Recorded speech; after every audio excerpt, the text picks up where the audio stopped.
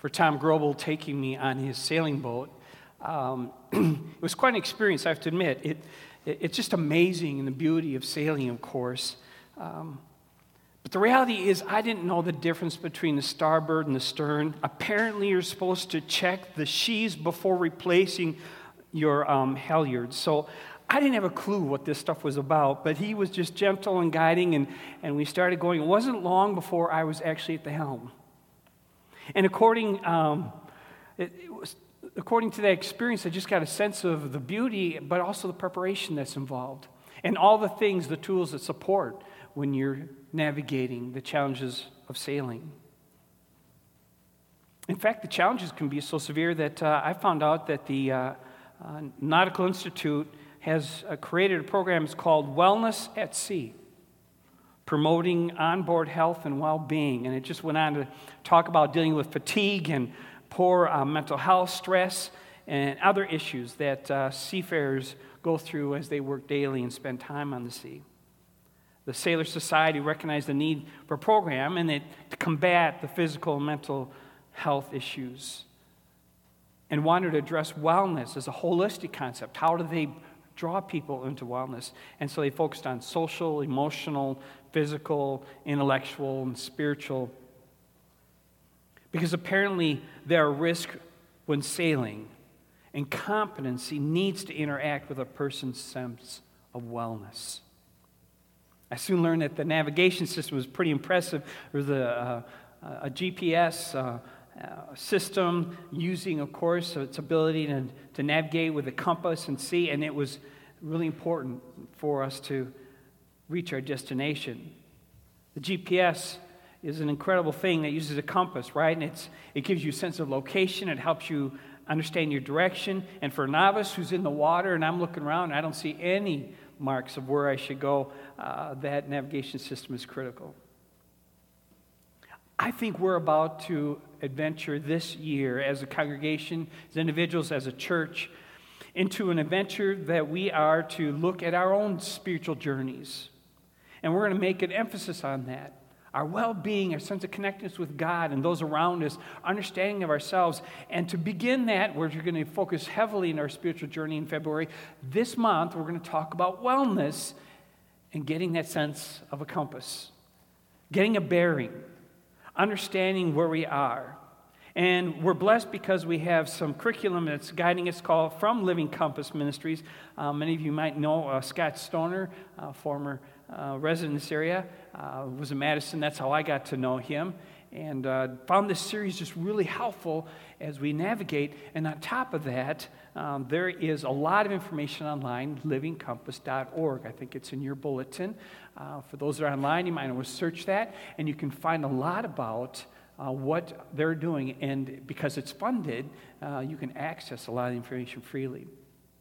What it does, you can see now what looks like a compass, and it is the heart of what it means to navigate the sea of life we're on, and struggling at times to find points of reference and how do I manage it. And even times when it's not easy.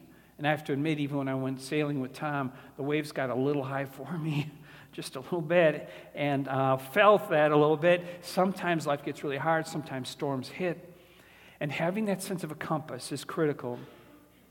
And this whole basis of the series, A Life Worth Living Well, centers on the fact that there are instruments for us. There are gifts to us to help us navigate the challenges we face in life. And so as we seek to live a life that's worth living well, may we be guided, and may we find the sense of direction. The center text, even for all this curriculum, you can see on that diagram that we've got the heart, soul, mind, and strength, which sounds like Jesus' response to being asked. In particular, in the Gospel of Mark, what's the most important commandment? And Jesus responds, to love God with your heart, all your soul, your mind, and your strength. And the second is like it. In other words, the second is essentially connected to the first. Love your neighbor as you love yourself. So here we have it. Heart, soul, mind, and strength. They give us a sense of how our spiritual lives give connectedness to the well-being of our holistic approach to life. And we're going to journey that together. And I pray that you'll spend time looking at this and encourage you to take an assessment That'll give you a result that looks like something like this. That'll look at areas of your heart, which has to do with what we'll look at today, emotions and relationships.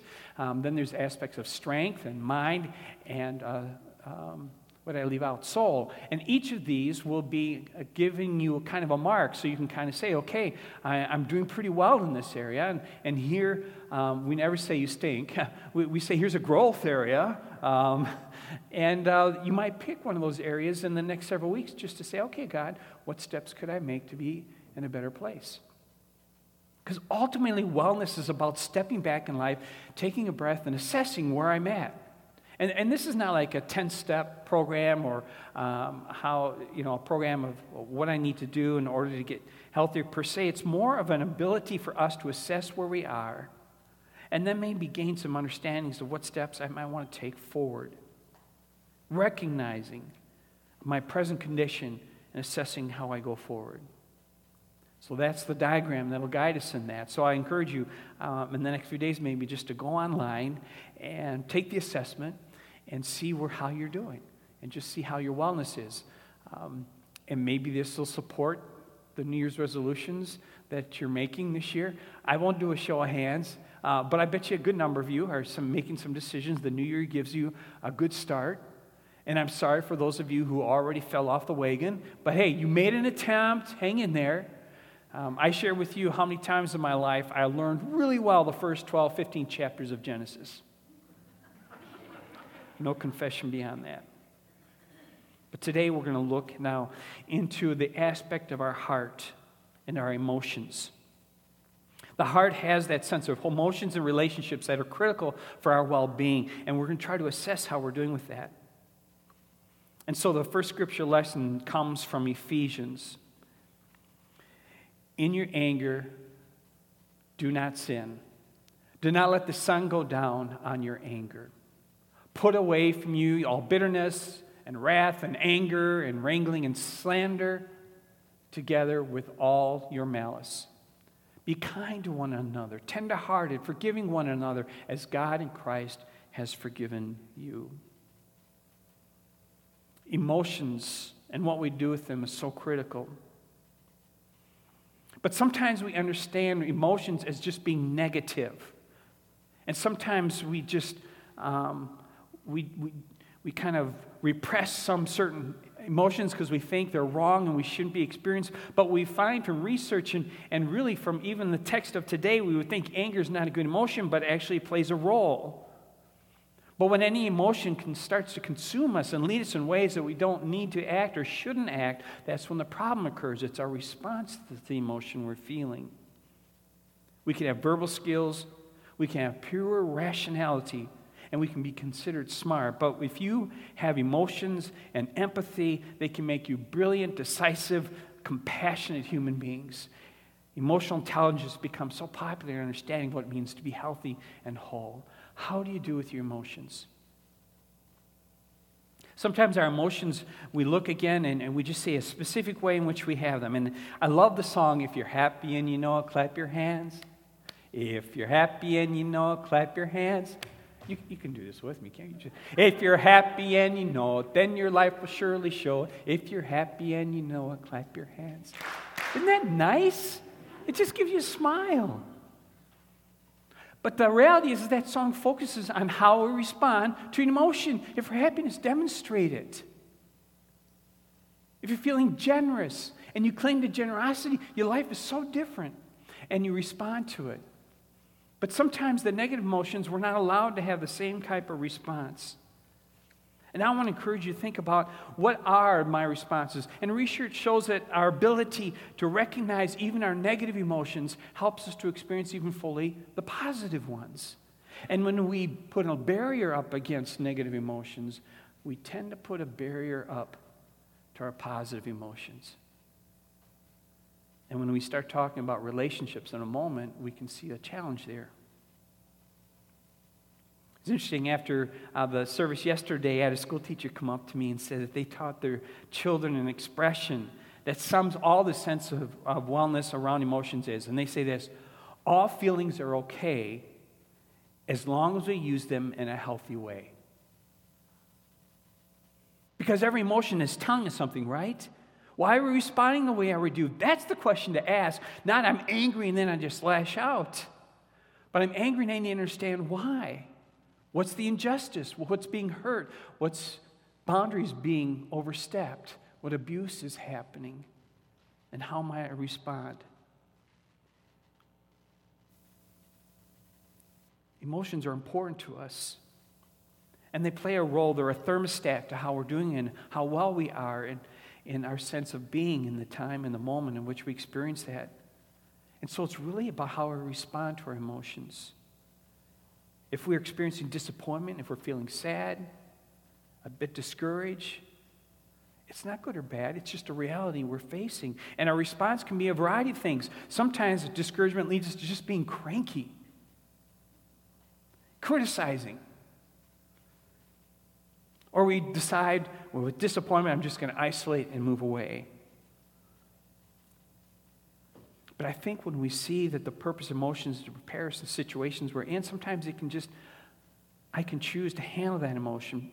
I can share my sadness or disappointment, choose to acknowledge in a vulnerable way the sadness I'm feeling and the opportunity for us to move to a better place altogether.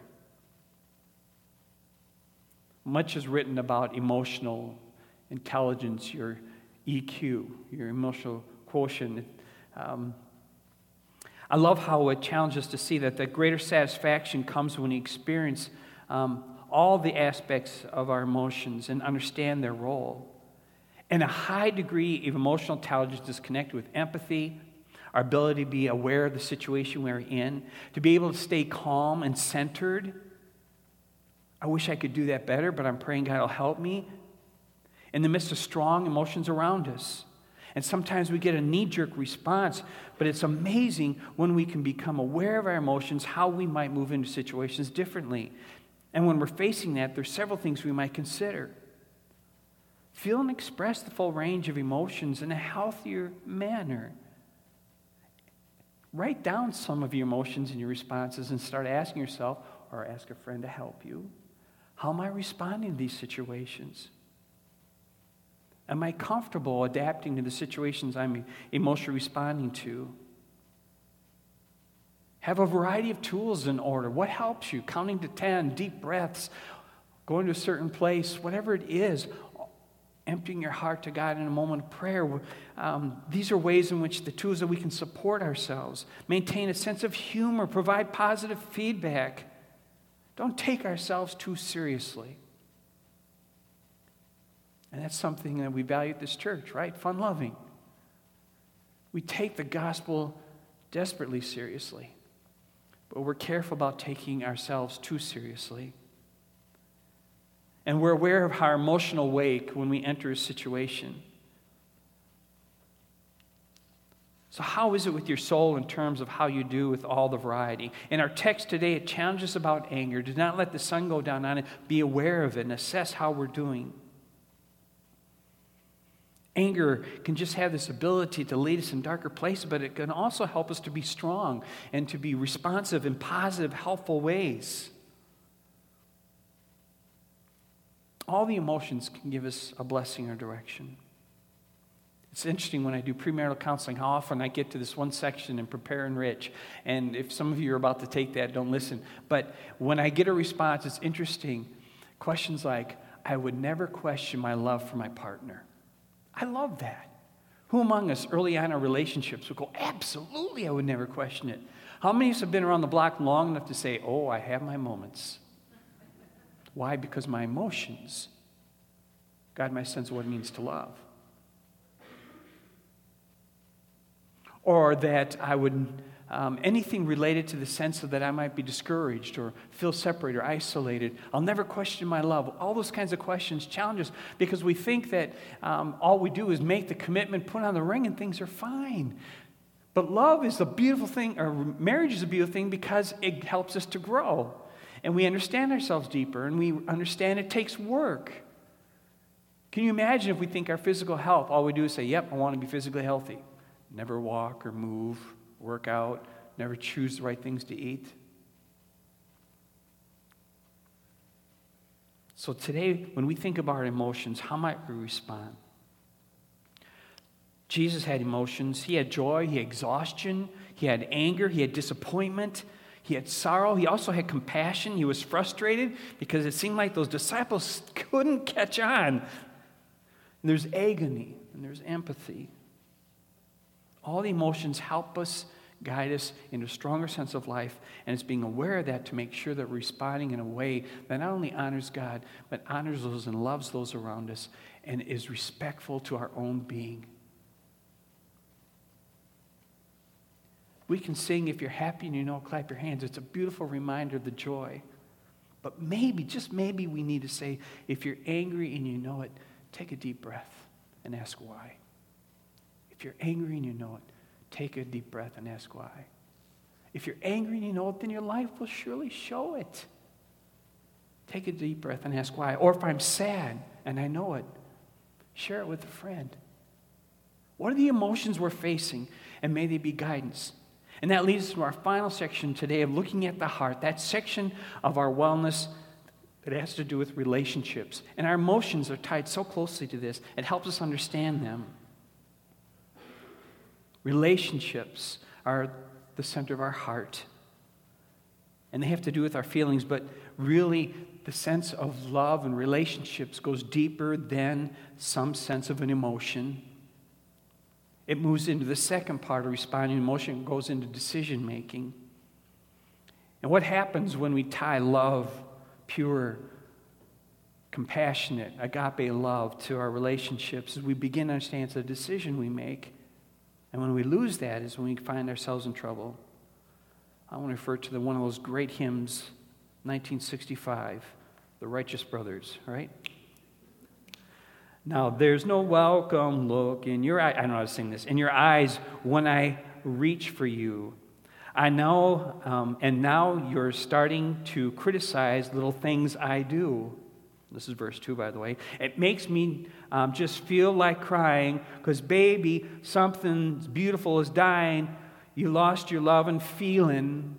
Your love and feeling. And we have to find ourselves that we respond to a gospel message that says our central symbol is the cross. And the cross is a demonstration of love. It's more than a feeling. It's a decision. It's commitment. And it's sacrifice. And that's its beauty. So may we find quality ways in which to deepen our relationships. Because making relationships healthy is important. We found that unhappy relationships increase your chances of being sick by 35%. And it can shorten your life up to 4 years. Like I've said about other things, if this were a pill, you'd take it. And God is giving us a wellness, a centering, a compass for our lives to say that our relationships deserve our energy and effort. Just like working out can help us in our ability to be strong and flexible, a greater sense of well-being, so can our emphasis on learning to commit ourselves to love. It can help and strengthen us and allow us more flexibility. Good relationships just don't happen anymore. Then good health just happens. It requires an ongoing commitment. I remember a missionary coming to speak to us. He was from India, and he spoke to our youth group, and he said, so often the problem is in America that you fall in love. Where in India, we grow in love. We may meet our bride for the first time. But there's a sense of commitment and growing in that. Author Gary Smalley talks about the idea that love is not a feeling, but that love is a decision. Another way to say that is not just a matter of the heart, but also a matter of the will that connects us to that reality. And when we see that connection of our emotions and our love and our commitment to others, maybe it's our response to situations. So often we might have a reactive situation. We have a situation and we get a feeling to it. And instead of taking time to understand the feeling, to be reflective, we act. It's called reactive, right? And then when it's all said and done, then we think. And hasn't that gotten us in trouble before? Maybe we can think about how we might respond to situations in life by at first understanding our feeling, reflecting upon how I respond, and then acting. Our lesson today from the Gospel of Luke, chapter 6, it reads this: do to others as you would have them do to you. The power of that is an understanding that how we relate to others is in the ways that we understand. I might say that Jesus might even offer a recommendation to that common saying, and that is do to others as they would like to have things done to them. Because sometimes we mess up. We assume, and we're not aware of the other as well. But that connectedness to relationships, that sense of the other, is empowering for our own health and well-being. Then from Colossians chapter 3, therefore, as God's chosen people, holy and beloved, clothe yourself with compassion and kindness, humility, meekness, and patience. Bear with one another, and if anyone has a complaint against another, forgive each other, just as the Lord has forgiven you, so you also must forgive. Above all, clothe yourself with love, which binds everything together in perfect harmony. The power of this text reminds us that really it's a decision. These are actions, choosing to be compassionate, choosing to be kind, choosing to be humble, choosing to be gentle. That's what love is. It's a choice. Don't get me wrong, I love the emotional part of love. But I know it can be fleeting. And it's dangerous to base a relationship on that. Because when we slip in sometimes into that popular saying, grass is greener on the other side of the fence in our relationships, whether it's marital or friendship or work or whatever, I want to encourage you to think in terms of how we might make relationships well, is understand that grass is greener where we grow it, where we water it, where we nurture it, where we give attention to it. So as we enter into this series of looking at wellness, I encourage you to, again, take a look at the assessment online with livingcompass.org, and maybe even join us for a class this Wednesday at 6 o'clock in the Walnut Room, where we're going to spend some time on what we call wellness circles, and it's going to encourage us how we might take seriously these areas of our lives and how we might grow together. Our faith is clearly a primary compass for us, at least I hope it is. But maybe you and I can both reassess this coming year, how we move into the spiritual journey that we're encountering, that we have a sense of wellness centered on the gospel's love and grace revealed in Christ for us. It is an amazing story that the kings, the magi, found Jesus. What they had to navigate, it's amazing to think about, to find. May that same guiding presence be with us as we seek for a compass to nurture our wellness. Let us pray. Loving God, as we prepare now for this time of Holy Communion, we ask that we be vulnerable enough to allow your Spirit to speak wellness and encouragement and healing and forgiveness into our lives. That you would invite us to the table as we are, knowing that, God, if we allow you, we can leave changed, stronger, more connected. Not because we have all the belief system right, not because we have all the religious stuff worked out. We're still working through a lot of the mystery as human beings, but there is a sense of love that can speak to the depths of our soul, understanding our emotions, expressing love in our relationships. Be honored in all that we do. And guide us to this place, this table of grace and love and mercy. Lead us now in the truth of your love. Amen.